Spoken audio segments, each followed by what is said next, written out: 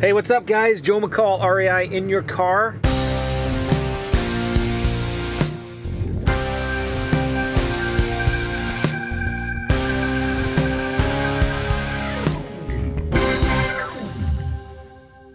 This is the hamburger episode part 2, and if you listen to the last one, I ended it right before I chose which place to go to get a hamburger. And I chose, drum roll please, Hardee's. Or Carl's Jr. for you guys in the West Coast. I mean, for you folks on the left coast. I went to Hardee's, which is Carl's Jr. So it was really good. Really, really, really good. And I got the curly fries. Curly fries, they're really good. They're more flavorful, spicy or something like that. But I thought after eating all this junk food, and let me say this too. I've been on a huge health food kick. Lately. My wife has been especially, and I'm eating way more salads and vegetables now, and maybe I eat beef or red meat like once a week, once every couple weeks, when it used to be a lot more than that. Drinking a lot of water, so I indulge once in a while on a nice fat juicy hamburger, but I could not indulge on soda. Man, I hate soda and Coke and Pepsi. That stuff will kill you. It's evil. So I'd rather kill myself eating fat another way than eating a bunch of sugars through soda. Anyway, sorry about that if I offended you and you all are just rolling your eyes.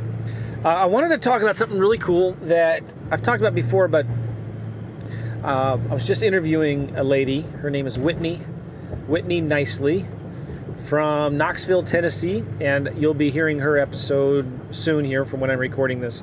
And she's a really cool lady. I met her through a mutual friend at a workshop.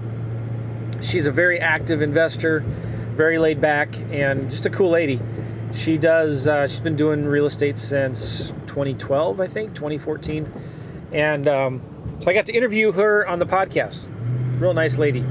And it was cool, and we were talking about lease options, and one of the things I just wanted to remind all you folks out there is why lease options are so cool. It's because you're able to do things with deals that you can't do any other way, right? Like, most sellers are not going to have all the equity that you need to wholesale a deal. They're not going to have enough equity, and a lot of sellers are not going to be just that motivated to want to give you all of that equity. So even if they did have the equity, they're not going to be necessarily ready, willing, and able to share any of it with you. So when you can offer a seller multiple options, you can offer a seller a cash offer and a lease option offer. And one of the things that Whitney does I think is cool that I've never done is she always gives every seller 3 options. One of them is a cash offer. I give sellers 3 options, but I like what she's doing here. She gives the seller a cash offer, a 5-year lease option offer, and a 10-year lease option offer. And there's 3 things that she needs to have, and as long as she gets 2 of the 3, she's happy. So she has a lot more room to negotiate with sellers. The 3 things are the no money out of her pocket deal, so getting into a deal with no money out of pocket. Number 2, cash flow. So the lower the rent going to the seller to pay the mortgage, the more that she can get in rent, the more cash flow she can get, the better. And number 3 is the purchase price, the option price. So she buys it at a low price, maybe 85, 90 cents on the dollar, and then sells it at a higher price, maybe 100, 110 cents, 120 cents on the dollar if she's waiting long enough, right? So she can either turn around and lease option these things or just rent them out. And so it's a great system, right? And I've done lease options for years, and I love lease options. And the cool thing about them is that it's a great way to find rental properties, like nice homes. Whitney calls them pretty happy houses. They're sad houses and happy houses. Well, these happy houses are houses that most investors just ignore because they're usually median price range, and there's not. You have to have a lot of equity to wholesale these things. So, but with the lease option, they're just easier to do. You can get the sellers much better prices, and you just don't have as much competition for these leads. So, I'm almost back to my office. I just wanted to tell you guys to if you've not considered doing lease options before, you should definitely take a look at it and consider it. There's a place for subject twos, I get it. But with lease options, they're so much easier to negotiate. They're easier to create win-win deals. And if a deal ever does go bad, they're easier to get out of if you have to get out of a deal. Just lease options are much more flexible. It gives you the control without ownership. And I was just talking to somebody else recently, too, who had millions and millions of dollars in debt and made this decision at one point that they are never going to take on any more debt ever again. And they're almost completely out of it now. But I was thinking about that too. I remember why I started liking lease options so much better than bank financing or subject twos.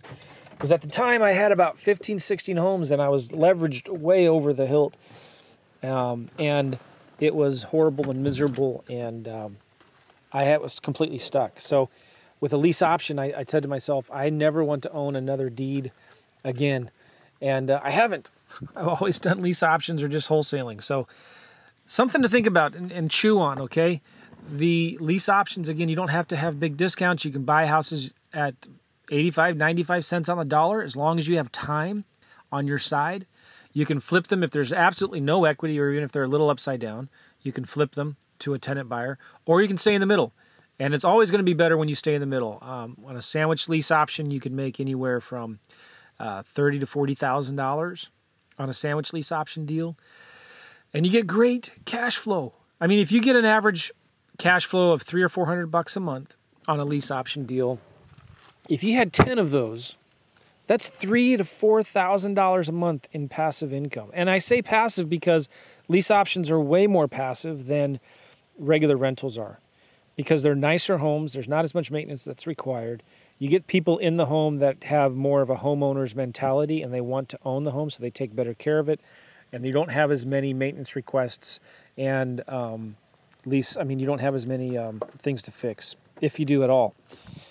And many times, whenever you put a new tenant buyer in these homes, because they're nicer homes, you're getting $10,000, sometimes more, sometimes less, but you're getting nice option deposits from these folks. It's a great win-win-win all the way around. I love lease options. And if any of you are interested in getting my lease option contract, I didn't intend to do this. I was just going to talk to you about hamburgers and why I like lease options. But I do have a lease option contract that I give away for free. If you want it, you can go to wholesalingleaseoptions.com/contract. wholesalingleaseoptions.com/contract. Check that out and get my contract. And there's a little video after you've given your name and email where I teach you how to use it. All right, guys. See ya. Bye-bye.